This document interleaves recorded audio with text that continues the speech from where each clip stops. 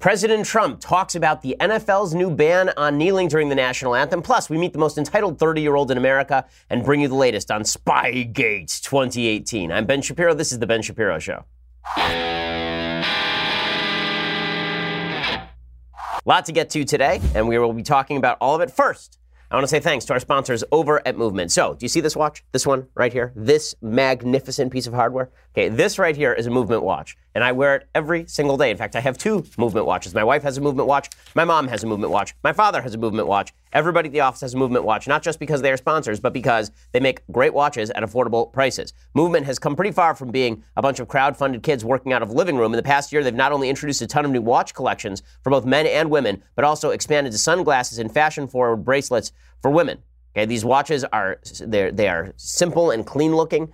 They really look like much more expensive watches. They begin at just $95 at a department store. These things cost $400, $500. Movement figured out that by cutting out the middleman, they can save you a lot of money. Classic design, quality construction, styled minimalism. I can tell you these things are super durable because my son loves them, and that means that he throws them around, and they look just as good as new every time he does it. Get 15% off today with free shipping and free returns by going to mvmt.com/Shapiro. That's mvmt.com/Shapiro. Again, 15% off today. Free shipping, free returns for Movement. mvmt.com/Shapiro. You should join the movement because it is that good. Use that /Shapiro. Let them know we sent you and get 15% off. Okay, so the big news of the day is that the NFL has decided that they will no longer allow players to come out on the field and kneel for the national anthem, which is, I think, a good move by the NFL, although I think it's done in the worst possible way, and they should have done it originally. The NBA had this problem years ago when there's a player named Mahmoud Abdul-Rauf, he was a guard, I believe, for the Denver Nuggets, and he didn't want to stand up for the national anthem. He was fined, and pretty quickly he ended up standing for the national anthem. Steve Nash refused to put his hand over his heart for the national anthem. I believe he was fined as well. The NBA has always had this rule. The NFL never should have allowed the politicization of its games. It is a product. When your product is politicized, then you take action to prevent that politicization. But the NFL wanted to reach out to new audiences, and so not only did they support the politicization, they actually forwarded the politicization. Even before the national anthem protests, if you recall, all the way back to 2013, 2014, during the Ferguson issues in 2014, there were a bunch of players who ran out onto the field doing the hands up, don't shoot motion, no fine. But there were people who wanted to wear gear that honored the slain Dallas police officers in 2015, and the NFL threatened to fine them. Before the NFL backed down. So the NFL took positions on these issues in the worst and stupidest possible way. Well, now the NFL has decided they're going to come out and ban the kneeling altogether. ESPN reports the new policy subjects teams to a fine if a player or other team personnel do not show respect for the anthem. That includes any attempt to sit or kneel, as dozens of players have done during the past two seasons. Those teams will also have the option to fine any team personnel, including players, for the infraction. So Roger Goodell, who I think has been rather a not good NFL commissioner, actually. He's been the beneficiary of tremendous growth in the NFL. I'm not sure it's because of Roger Goodell, however. He said this season, all league and team personnel shall stand and show respect for the flag and the anthem. Personnel who choose not to stand for the anthem may stay in the locker room until after the anthem has been performed. We believe today's decision will keep our focus on the game and the extraordinary athletes who play it and on our fans who enjoy it. And the 32 teams agreed to the following requirements. All team and league personnel on the field shall stand and show respect for the flag and the anthem. The game operations manual will be revised to remove the requirement that all players be on the field for the anthem, so you can stay in the locker room. Personnel who choose not to stand for the anthem may stand in the locker room or a similar location off the field until after the anthem has been performed. A club will be fined by the league if its personnel are on the field and do not stand and show respect for the flag and the anthem. Each club may develop its own work rules consistent with the above principles regarding its personnel who do not stand and show respect for the flag and the anthem. The commissioner will impose appropriate discipline on league personnel who do not stand and show respect for the flag and the anthem. Okay, so what is the actual practical effect of this going to be? A bunch of people are going to stay in the locker room out of solidarity with people who would kneel but were not allowed to. As I said last year during the actual national anthem controversy, I think it is stupid and counterproductive to kneel for the national anthem. I think it is disrespectful, but I don't think that players should do anything beyond. If they want to stand with their fellows, they should just stand with their fellows. Instead of kneeling with their fellows, they should stand there and put their hand on their shoulder, something like that. And I think what you will see is solidarity with these guys, and a lot of people will now stay in the locker room. So we'll get to rehash this entire controversy all over again, or things will get even worse, and what you will see is a bunch of players stay in the locker room, and the owners, in order to virtue signal to the left, will decide to pay the fines. And that's what you're getting from New York Jets chairman Christopher Johnson, who says he'll take the hit. He said, I do not like imposing any club-specific rules. If somebody on the Jets takes a knee, that fine will be borne by the organization, by me, not the players. I never want to put restrictions on the speech of our players. So I prefer that they stand, of course, but I understand if they felt the need to protest. There are some big complicated issues that we're all struggling with, and our players are on the front lines. I don't want to come down on them like a ton of bricks, and I won't. There will be no club fines or suspensions or any sort of repercussions. If the team gets fined, that's just something I'll have to bear. I think you're going to see a lot of other owners follow suit, and then owners who don't follow suit will be called antagonists of free speech, people who don't support free speech, and this controversy will just continue. Well, President Trump responded to all of this by celebrating. This is a big victory for President Trump culturally, and because everything in our politics has broken down into stupid conversations over winners and losers as opposed to what's good for the country, this has turned into a big win for Trump. And Trump not only says that it's a big win for Trump because Trump got the NFL to cave and change their policy, but it's a big win for America. Here's President Trump explaining.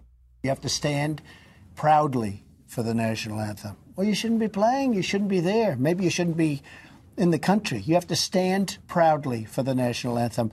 And the NFL owners did the right thing if that's what they've done. Okay, so here's the reality. You don't have to stand for the national anthem in the United States. Should you stand? Sure. Is it a sign of respect for the nation? Yes. And all of the players who are black and who are protesting about supposed police brutality against black folks, I think that they would be better served to take a play from the playbook of Frederick Douglass or a play from the playbook of Martin Luther King and say, listen, I'm going to stand for the anthem because the anthem is mine too. And then they can come out and they can say, and I don't think we're living up to the anthem. It's not like these guys have no platform. They do have a platform. When celebrities speak, people listen. But kneeling for the national anthem was a crude method of attempting to draw attention and actually created more of a backlash than it was meant to do. I do not think it is appropriate for the President of the United States to be inserting himself in these controversies. I don't. I don't think it was appropriate when Obama did it. I don't think it's appropriate when President Trump does it. President Obama, the Obama administration inserted themselves into controversies like this in North Carolina when there was an act at the local level in Charlotte to prevent transgender people from using opposite-sex bathrooms. And there was a boycott of the NCAA, and the entire left supported it. They thought that this is great. The NCAA was not going to allow Final Four games to be played in North Carolina thanks to a local bathroom policy. They thought this was great, but if the NFL says we're not going to allow people to kneel, then it's a huge problem because the NFL is cracking down on free speech. Now listen, I am a free speech absolutist, but private companies have the ability to take steps to curb free speech. Okay, there's a difference between me going and speaking at UC Berkeley and me going and speaking at DePaul University. When I spoke at DePaul University, they threatened to arrest me. They said, if you walk on this campus, even though I'd been invited by a student group, they said, if you walk on this campus, you will be arrested. And I respected that because, listen, it is a private university. Were they wrong? Were they stupid? Sure. Do they have the right to do it? You bet they do. Now, there is also a major difference, and I don't like the comparisons between, oh, you conservatives complaining about safe spaces on college campuses, but now you want a safe space at an NFL game. There is no comparison between a college campus and an NFL game. There really is not. Okay, for a simple reason. College campuses are explicitly places for exchange of ideas. When I'm invited by a student group, it is not to play football. When I'm invited by I suck at football. When I'm invited by a student group, it is specifically to give my opinion. When you go to an NFL game, you are purchasing an entertainment package to watch the NFL. And part and parcel of that is the patriotic show. So I was at the Super Bowl last year, and the Super Bowl was deeply patriotic. Deeply patriotic. For those who have never been to a game, it's not just the national anthem beforehand. It's the waving of the flag during the commercials. This was in a domed stadium, but usually it's the Blue Angels flyover. It's the whole deal. The NFL has always been heavily tied in with a lot of patriotic imagery. That's part of the product that they are selling to the American people, is that this is the all-American sport where we get together as a community every Sunday afternoon, and we remember that America is a great place, and we enjoy ourselves and just watch some people clock each other. Right? That's basically what football is all about, and it's not the NFL's fault if that product is being undercut by people on the field, and they say, listen, we're not going to withstand the fans who don't want to watch our games. We are not going to withstand the ticket sales loss, and we're not going to withstand the TV ratings loss. Okay, the entire NFL is moving in the direction of whatever the TV ratings say, and the TV ratings in 2017 were down a full 8%. That's a significant, significant drop. Now, not all of that is due to the national anthem controversy, but certainly part of it is due to the national anthem controversy. When there have been polls done of people who say they're not watching as much NFL, something like 50% of them cite the national anthem controversy because they don't feel solidarity with the players who are kneeling for the national anthem. Okay, this is not the same thing as a college campus. Again, it's more like, first of all, I'm an outside contractor who's brought in by a student group for that free exchange of ideas. Again, college campuses are for ideas. NFL games are for playing of football and production of a product. Okay, it's more like if a college campus had a professor who taught engineering, And this engineering professor decided that they were going to talk politics at the beginning of every engineering class. And pretty soon, it turns out that all the students want to just learn engineering and they're not interested in hearing the politics. And so they all drop out of the class. Does the college now have the right to lay the guy off? In my opinion, the college does have the right to lay the guy off. He's speaking outside of his realm of his political purview. If you were in poli-sci, it's a little bit of a different story. If he's in engineering, he is there to provide an engineering product. And if the engineering product does not meet specifications, the college can do what it wants. And that's not quite the same thing as a student group inviting someone for a political conversation and then the college cracking down on a political side of that political conversation. Okay, the case that's being made on campus is that this is a safe space and that people with differing political points of view in an inherently political area should not be able to speak. The case being made with regard to the NFL is, I'm not going to tune in to watch lectures on police brutality when I want to watch a football game. That is not the same case that's being made. It's not about the NFL being a safe space. It is about the NFL not providing what it promised to consumers. And that's why you've seen so many people drop out. Now, with that said, Mike Pence tweeted out #winning. I do not think it is appropriate for government officials to say that it is winning to pressure a private organization to crack down on members of its organization for political reasons. I don't think that's appropriate. I think that it's one thing for you or for me to say I'm turning off the TV. I think if Trump said, listen, I've been turning off the TV, that's fine. I think the pretty clear attempt, governmental attempt, to pressure private organizations to do things on the free speech basis, I don't like it. And I don't think it's winning, by the way. I don't think that you're winning with your base. You're winning with your base. But I'll explain why I think this is actually counterproductive for Trump and Pence to a certain degree in just 1 second. First, I want to say thanks to our sponsors over at Policy Genius. So, 80% of people think life insurance costs double what it actually costs. Life insurance is not all that expensive, and there is no excuse for you whatsoever. There's no excuse for you whatsoever not to buy life insurance, because if you plots tomorrow, you're going to leave your family poor. And there's no reason for you to do that when you could go online right now and get yourself a good life insurance program, and then you won't have to worry about it ever again. A healthy 35-year-old can get $500,000 in coverage for less than $30 a month. There is no reason that shouldn't be you. Policy Genius is the easy way to compare life insurance online. In just 5 minutes, you can compare quotes from the top insurers to find the best policy for you. Policy Genius has helped over 4 million people shop for insurance, placed over $20 billion in coverage, and they don't just make life insurance easy, they also do renter's insurance and disability insurance and health insurance and all other kinds of insurance. So if you've been thinking about getting life insurance, go to policygenius.com right now. That's policygenius.com. It's the easy way to compare the top insurers and find the best policy for you. You will be saving time and money and hassle, and it is indeed free. Policy Genius, go check it out. Comparing life insurance does not need to be a pain in the neck. Policygenius.com. Alrighty, so here is why I don't think this is super productive for President Trump. His entire base believes it is wrong to kneel for the national anthem. He's getting them jazzed up, right? And I think that is a useful political tactic. But in its way, it's no different from what Obama did when he would get people jazzed up about Ferguson to go out and vote for him in a midterm election or in a presidential election in 2012 by sending Joe Biden out to say that Mitt Romney was going to put you all back in chains. I do not like the idea of the President of the United States taking an inherently political issue and instead of being circumspect about the issues that are in play, going straight to the everybody who disagrees with me should be deported stuff. I think it's dumb. I think it's counterproductive. I think it doesn't unify the country and actually has a counterproductive response, because here's the question. For Trump, it's all about the political win. I get it. Okay, he's a politician. He's about the political win. But for the country, what I would like is more Americans to believe that standing for the national anthem is an inherent good, not fewer Americans. The polls show that before President Trump got involved in this particular issue, something like 75%, 80% of Americans thought that it was stupid and wrong to kneel for the national anthem. Now that Trump has gotten himself involved, it's more like 55 or 60%. So it's a win for Trump because a majority of the public still agrees with him. But it is not a win for America if 20% of the public now believes the other way simply because they don't like President Trump. So again, I understand the gut level response of President Trump, which is what he is. It's what he does. I understand why that's popular, but I don't think that it's productive for the country. Now, with all of that said, it was not Trump who politicized the NFL. It was the NFL players who politicized the NFL long before Trump was even involved with this. Okay, they were the ones who decided to kneel for the national anthem. They were the ones who decided to wear socks, as Colin Kaepernick did, with the depiction of cops as pigs. That was their decision to make. Okay, and you can't blame people for responding to that decision. Just as I don't blame protesters for protesting my speeches. Right? They are allowed to protest my speeches. That's fine. I think they're wrong, but that's okay. That's part of the political conversation. Well, this is part of the political conversation, too. Again, I do not think that NFL games are anything like college campuses. I'm not crazy about the idea of the NFL cracking down on players doing this, although I think they should have done so at the beginning. Jonathan Last, I thought, had a good suggestion. The NFL should have just come out and said, listen, our consumers don't want to see what you are doing. Our consumers don't like this. So we're setting rules. End of story. Instead, they turned it into a sort of principled point.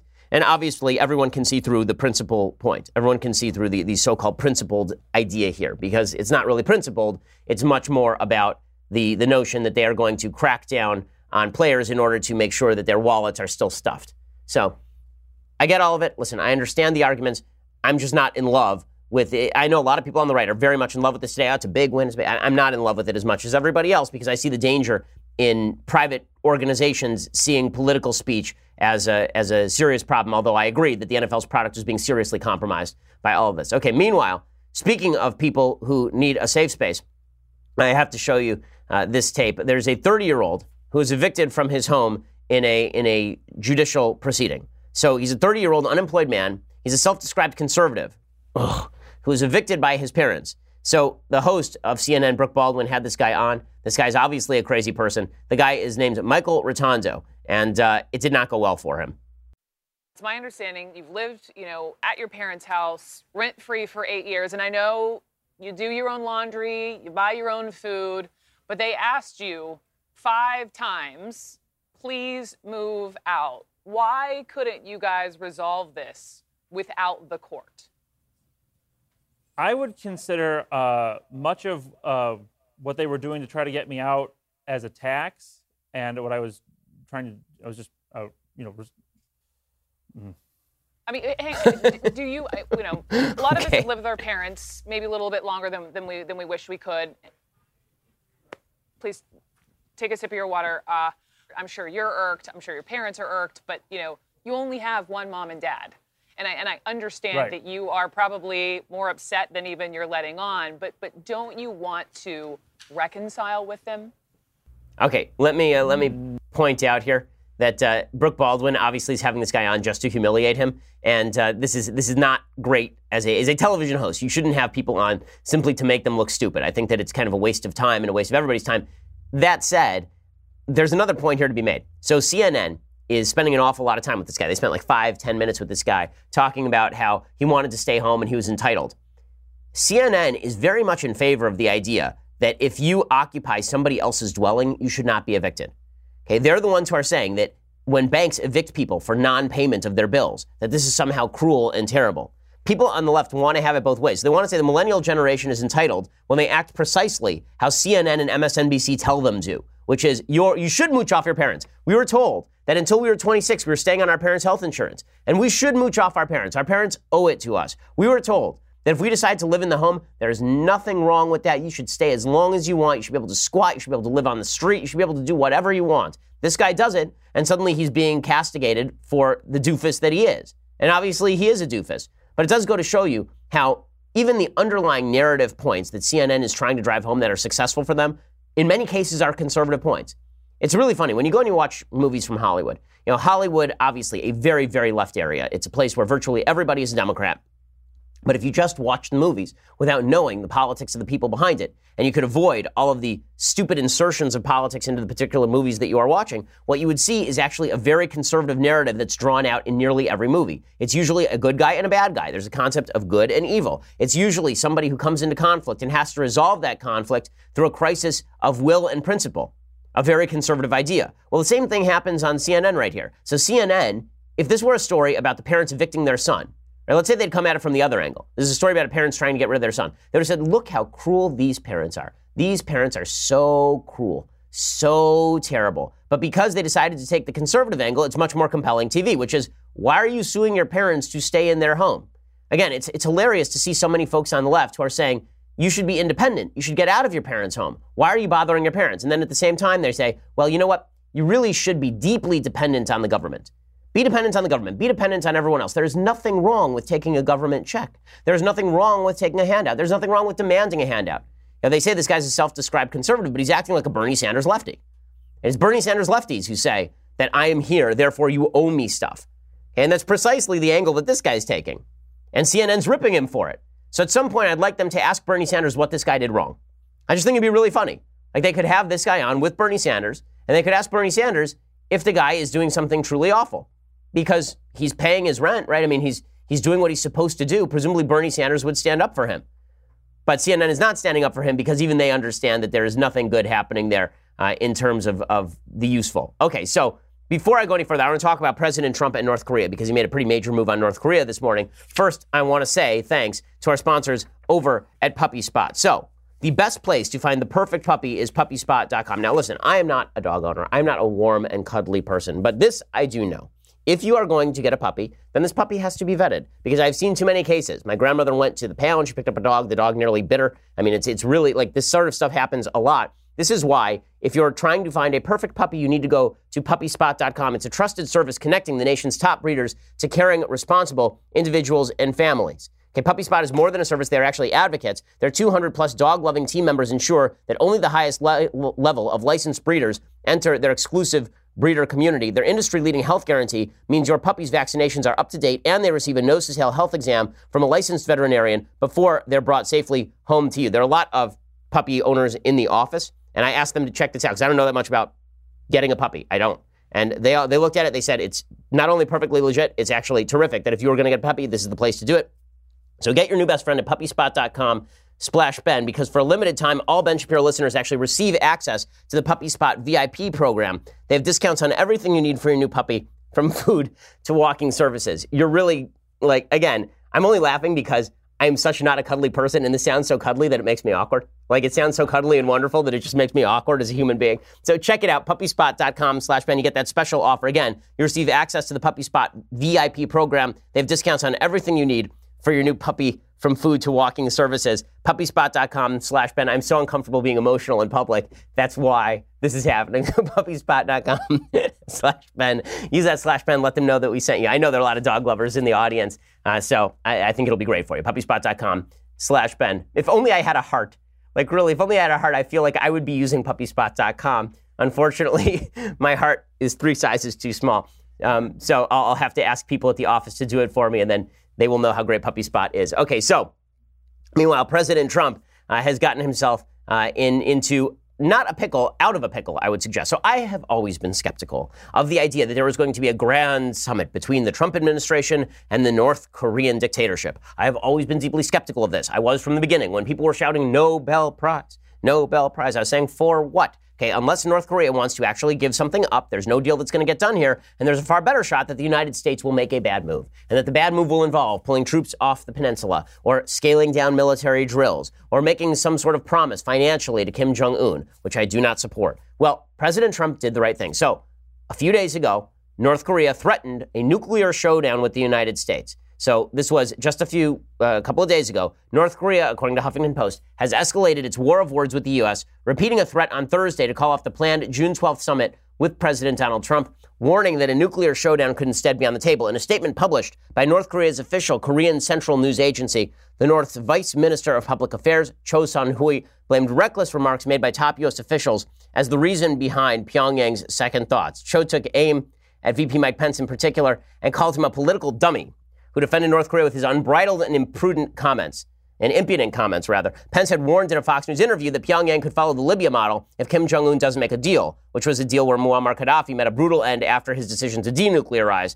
Okay, North Korea has long expressed distaste at comparisons with Libya. They don't want to look like a weak country that gave up their nuclear weaponry and all the rest. So they were ripping on Mike Pence, and they were suggesting that they were going to pull out of the June 12th summit. And so Trump came out and he wrote a letter, and his letter basically said, fine, stay home, I don't care.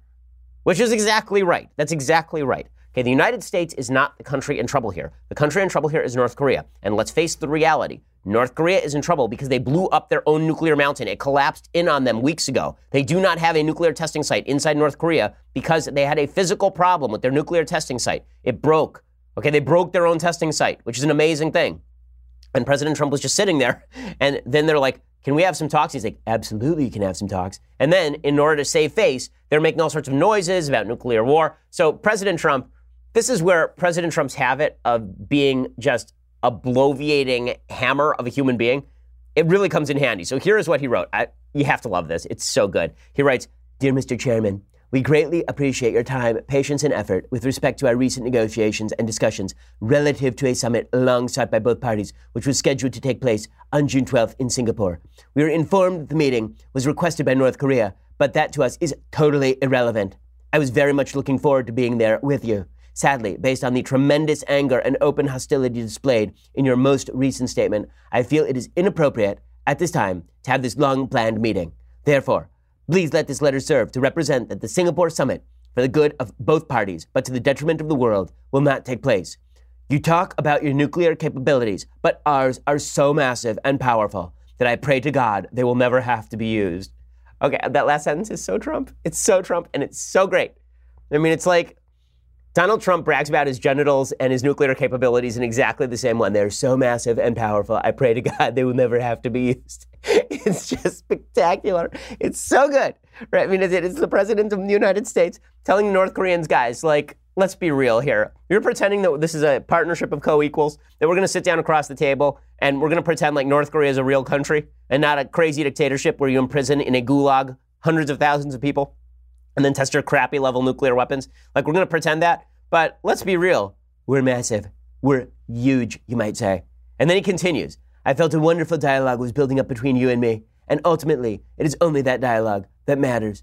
Someday I look very much forward to meeting you. In the meantime, I want to thank you for the release of the hostages who are now home with their families. That was a beautiful gesture and was very much appreciated, which is him reminding them, you guys already made concessions to me, so ha, ha, ha, ha, ha, ha. You idiots. You let out the hostages, and now we're not going to do a meeting, and I'm going to laugh about how my nuclear weapons are better than yours. Okay, all of this is kind of hilarious. Okay, let's be real. Kind of funny. Does it increase the chances of nuclear war? No, because the North Korean regime does not want to get into nuclear war with the United States. We would turn his palace into an ocean of glass in 30 seconds flat. This is not happening, okay? There's not going to be a war between North Korea and the United States because Kim Jong-un is not suicidal. And all of the concessions he was prepared to make were not going to be made because Donald Trump sweet-talked him.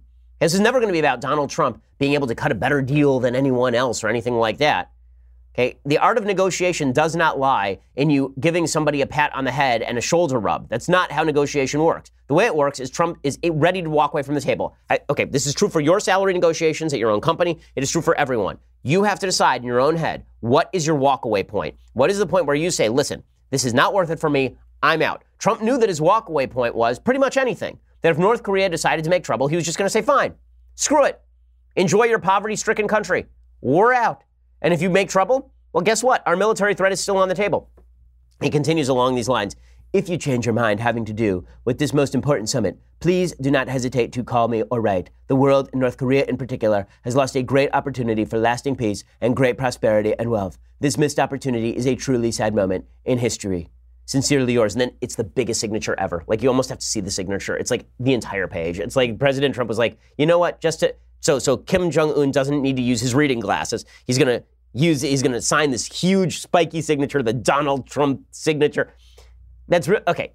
You can hate Donald Trump as much as you want. That's pretty great stuff. This is what he is supposed to do. What's hilarious is folks on the left are saying, how could Donald Trump do this? Look, it just shows how Donald Trump blew it. Now, here's where Donald Trump went wrong. He shouldn't have been running around talking about how he was going to win the Nobel Prize for meeting with Kim Jong-un beforehand, but that's Trump's thing. Okay, are we going to pretend for half a second here that President Trump isn't the guy who walks around bragging about everything? Have you met him? Have you seen him? Of course, as soon as people started saying Nobel Prize, he was going to go around talking about how he was about to win 8 Nobel Prizes in physics, in literature, all of them, right? He was going to, that was going to happen. But I thought that was trapping him in a situation where he was going to have more stake in having the meeting than in getting something good out of the meeting. That obviously was not true. So if I sound relieved, it's because I am. President Obama was not like this. President Obama was willing to grant every shred of credibility he could to a terrorist regime in Iran just so he could say that he got a deal and he was a great peacemaker. He was not willing to walk away from the table because his interest was in the deal itself. President Trump's interest, I was skeptical about this, but it is in making a good deal. It is in making a better deal. I am very much heartened by President Trump's willingness to walk away from the table with Kim Jong-un because I don't think that it was smart for him to put it out there that we were going to meet with Kim Jong-un without preconditions in the first place. I don't think it was smart to walk into a room not knowing what we wanted from Kim Jong-un. I'm very happy that he said, listen, my walkaway point was right here. You passed it. We're out. Good. Now, maybe it was preemptive. Okay, to be skeptic, maybe it was preemptive. Maybe he figured the North Koreans were going to cancel. He wanted to cancel first. It was more of a, you can't fire me. I quit. Maybe it was that.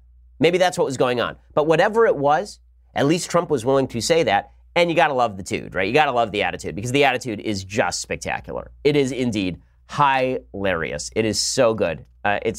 I can enjoy it, okay? I can enjoy it. Well, in just a second, I'm going to give you the update on this.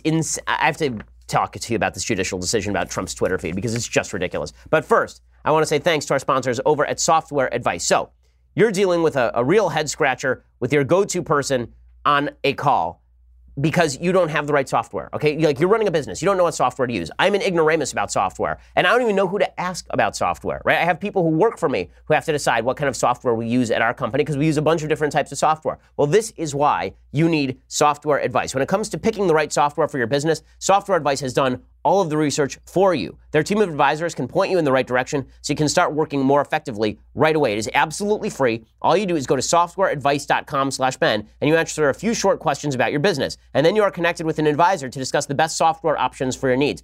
You know, a lot of the time you think that it's your employees aren't doing the right amount of work, they're not working properly. I promise you, half the problems at your company are probably technological, particularly if you haven't updated your software in a little while. I mean, we save a lot of money here at the company by using updated software on a regular basis. This is why you need softwareadvice.com. So check it out. Whether you're a medical professional, a construction manager, an HR pro, you should go to softwareadvice.com/Ben and you can talk to an advisor in just 10 minutes or less. Okay, it can take 10 minutes or less to talk to someone who can help your business and save you, I really think, serious time and serious dollars. End that software struggle today. Go to softwareadvice.com/Ben to get started. That's softwareadvice.com/Ben to connect with an advisor for free. Softwareadvice.com/Ben. Again, this is where you can get your software advice, so it is well named. So check it out, softwareadvice.com/Ben. That lets them know that we sent you. Upgrade your business. Okay, you can get all the advice you need right now instead of having to shop around, talk to 10,000 people. Don't do that. Go to softwareadvice.com/Ben. Okay, so I do want to talk about the latest on the so-called Trump scandals. I want to talk about an insane and ridiculous Twitter controversy. But first, you're going to have to go over to Daily Wire. So for $9.99 a month, go over to Daily Wire, get the subscription. My show, Klavan's show, Knowles' show. Get all of those things past the paywall, which is great. And you also get to be part of the mailbag, which we'll be doing tomorrow here on the Ben Shapiro Show, which is a blast. You also get first access to our events. So we have events coming up in Phoenix and Dallas, nearly sold out. DailyWire.com/events. DailyWire.com/events to get the tickets now. But if you'd been a subscriber, then you would have been the first to have access to those. So our VIPs are sold out, I believe, in both places at this point. So it's too late for you now, I think. But if you'd been a subscriber, then you would have had first access. Like, virtually all of our VIP tickets sold out before the tickets were even open to non-subscribers. So if you want to be a VIP ticket holder, you basically have to subscribe. So go check that out right now. For $99 a year, you get the annual subscription, which comes along with this, the very greatest in all beverage vessels. Look at this magnificent piece of vesselry. It is astonishing. When you drink from this, your health is restored, your mind is restored, your soul is restored to you. I can't say that I've been going around pouring it on graves and that people have risen back to life. I can't say that because that would be a violation of the truth. But if I could say that, I would. So check it out, $99 a year. You get the annual subscription. You just want to listen later for free, go over to iTunes, go over to YouTube, subscribe, leave us a review. Really appreciate it. That's the best way to help the company and help our show. Really appreciate it. We are the largest, fastest growing conservative podcast in the nation.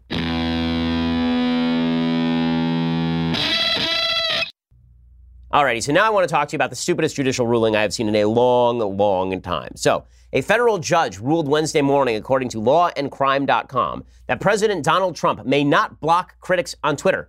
So many of those critics must now be unblocked. Okay, for those who don't know how Twitter works, the way it works is that you send off your little missives into cyberspace, and anyone can see them, unless that person annoys you, in which case you have the ability to do one of two things. You can either mute them, so you can't see their responses to you. This is my preferred method, because I just am amused by the idea that there are people who are so upset about what I'm saying that they are firing back tweet after tweet at me, and I can't hear them at all. Right? It's the equivalent of me hitting mute on my TV screen or sticking my thumbs in my ears. I don't actually need to listen to you, and you still think you're talking to me, so I think that's really funny. But there's also block. Okay, the block function is where you can't even see my tweets. So I don't believe I've actually used the block button on anyone on Twitter. If I have, it's like one or two people, maybe. But President Trump has, over the years, blocked a lot of people. And there are lots of legislators who have. I am blocked by a number of Hollywood celebrities. A number of Democrats have blocked me as well. That is not a shock because they don't want you seeing their tweets and then mocking them, right? Particularly if you have a big following. Because, I have 1.4 million followers on Twitter. And so that gives me the ability to, if someone tweets something stupid, tweet out about their tweet, and then it's not good for them. So in any case, there is a lawsuit filed against Trump for blocking people on Twitter. Here's why this is dumb. First of all, you can still view any of Donald Trump's tweets simply by going to twitter.com and not logging in. If you don't log in and you just view his Twitter feed, you can do that without actually having an account on Twitter. Second, Are we really suggesting the media don't cover Trump's Twitter feed? Is the suggestion here that you have no access to what Donald Trump said if you are not unblocked by President Trump? And Twitter is not a public utility, right? Twitter is a method for distribution. So this would seem to suggest that if the President of the United States gives an interview to one outlet, he must give an interview to all outlets. You can't give an exclusive anymore. Instead, every outlet must be welcomed into the White House press office every time Trump has a press conference. Well, obviously, this is stupid.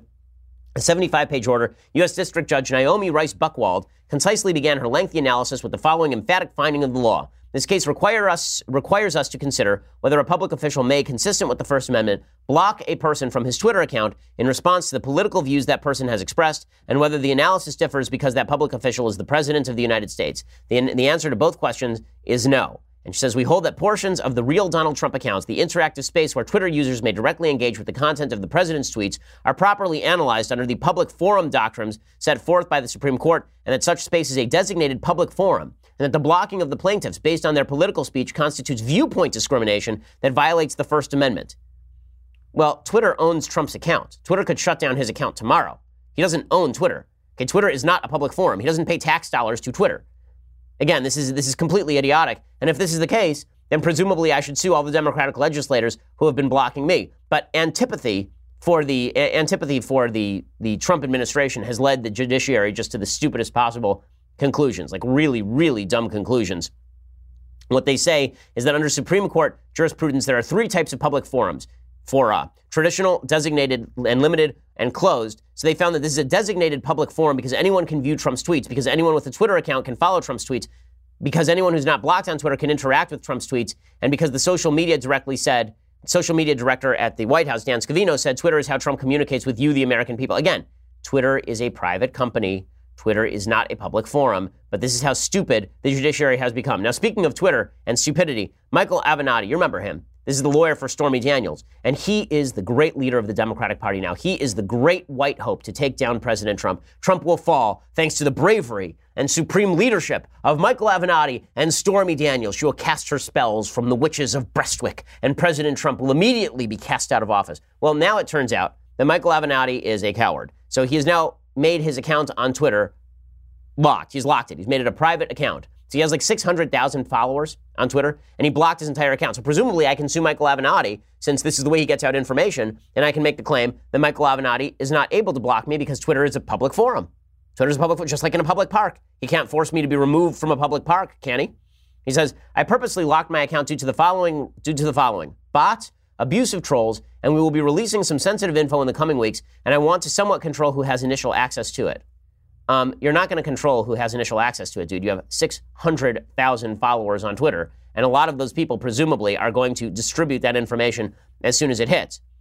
Ryan Lizza at CNN rightly said, this is ridiculous. He rightly said, this is hypocritical. How can you say that he's a champion of the press when at the same time he's blocking reporters who are covering him after there were mildly critical tweets?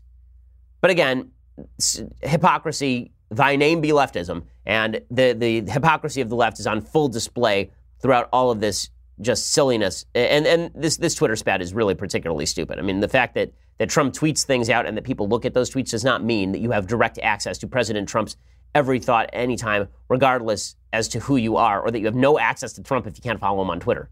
I promise you, people are pretty aware of what President Trump is doing these days, but it shows the perversion of the judiciary and the fact that the judges that President Trump is selecting are deeply important, because once the judiciary is monopolized by the left, then they will use that judiciary to cram down whatever dumb policy they see fit to cram down that day.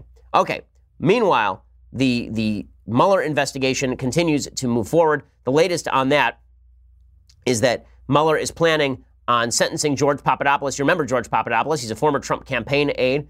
The case that was being made by the Obama administration, the FBI, the DOJ under Obama, is that it was scrutiny of George Papadopoulos that led to the opening of the Trump-Russia collusion investigation, because Papadopoulos had met with a professor in London who had said that he had access to Hillary Clinton's emails via Russian hacking, and Papadopoulos had gone around bragging about it. This is what led to the opening of the investigation, according to the FBI. Well, now, apparently, according to CNN reporter Shimon Prokopiesk, he says that the Mueller office has asked the courts to begin the sentencing process. He says it signals now they are done with George Papadopoulos and his cooperation. He's been providing them information for months now, cooperating with them. Within the last hour, the special counsel's office filed a status report saying they are ready for him to be sentenced, and they are ready. So this does not really give us an indicator as to what exactly he knew or when he knew it or what this means for President Trump, but the Mueller investigation continues apace. Now, one of the things that's hilarious about all of this is that it is quite plausible. It is quite plausible and possible the Mueller investigation comes up with nothing. The latest indicator that they could come up with nothing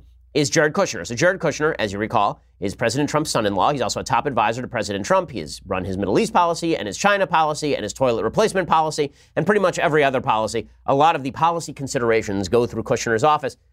I think some of them beyond his brief, but he's done a good job on the Middle East, so I'm happy with that. In any case, Jared Kushner, he has been very cooperative with Robert Mueller. And you recall that just a few months ago, his clearance, his top secret security clearance was revoked by John Kelly, who's the White House chief of staff, because he had a temporary top security clearance, and that was revoked after there was a staffer who was ousted from the White House for having allegedly abused his ex-wife and ex-girlfriends. You remember that whole story. Well, after that, John Kelly revoked the temporary top secret clearances of a bunch of people, including Jared Kushner. And a bunch of people in the press said, this must be because Kushner is corrupt. It must be because Kushner is corrupt. Well, now Kushner has his top secret security clearance back. So much for the whole, he's so corrupt he can't get top secret clearance back routine. He's got his top secret clearance back. Not only that, he was given his top secret clearance back after he's been interviewed by Robert Mueller twice for 7 hours.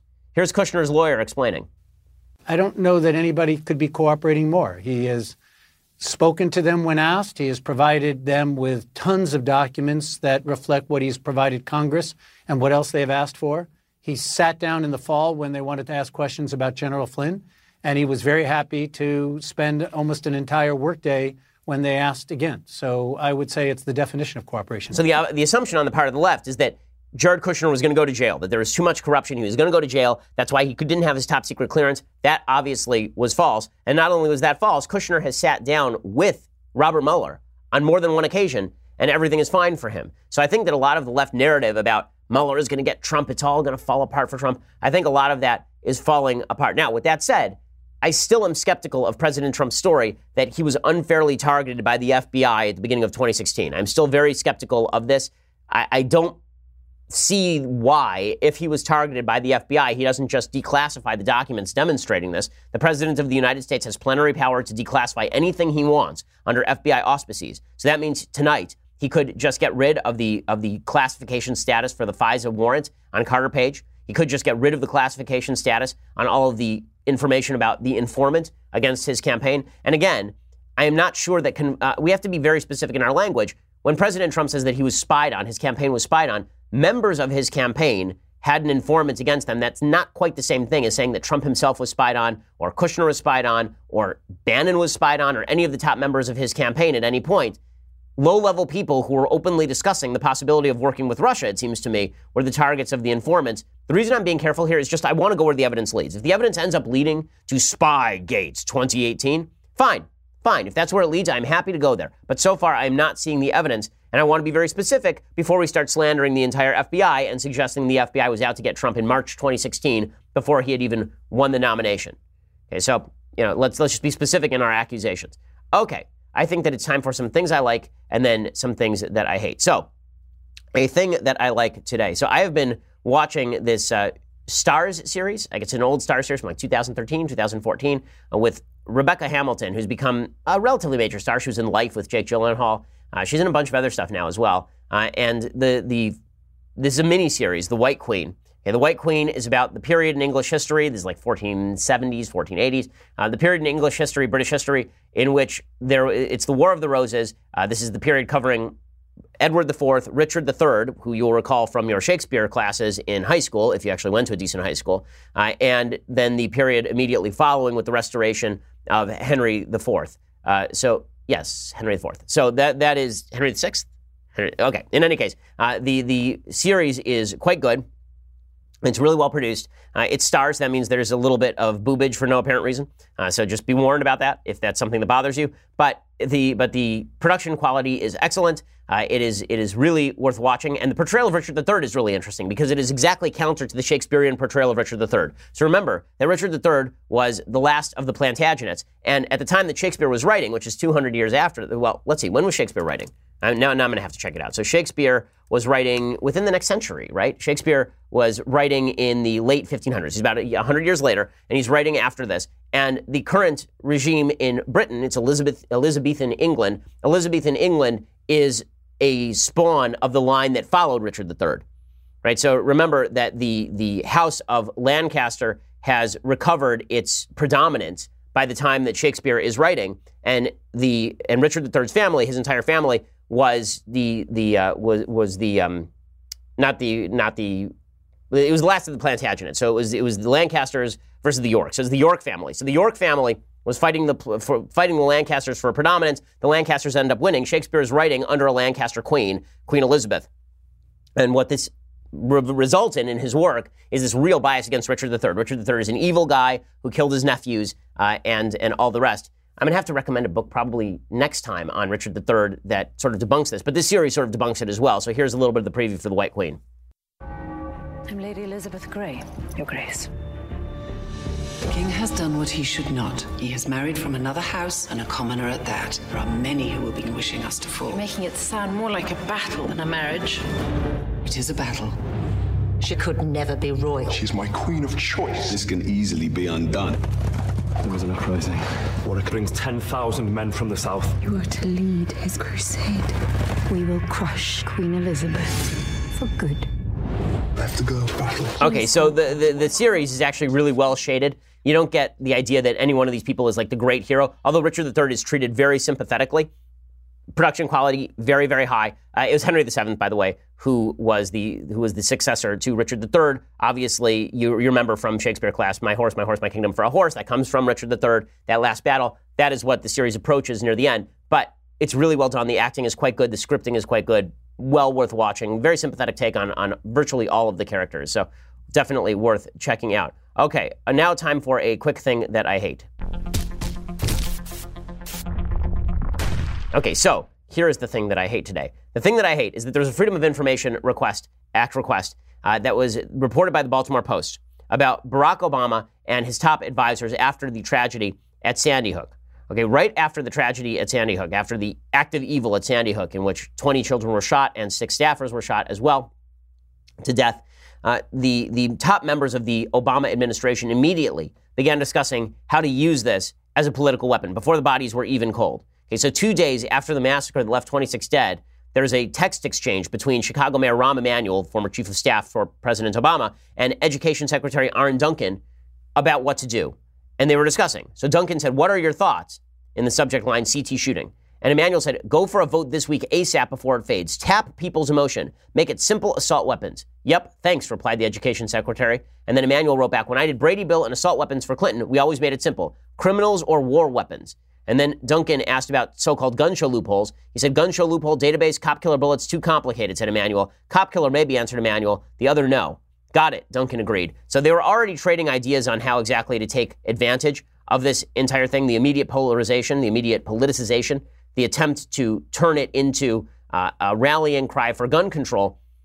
Tap people's emotions is, listen, that's politics, but when it's exposed to public view, it is a little bit gross. It is a little bit gross, and I think everybody should see that the supposed sincerity of the Obama administration in pushing legislation connected with gun control was largely about tapping into people's emotion, which you could tell certainly at the time. Okay, we'll be back here tomorrow with Mailbag, so if you're going to subscribe, now is the day to do it, because this means that you get to be part of our Mailbag tomorrow.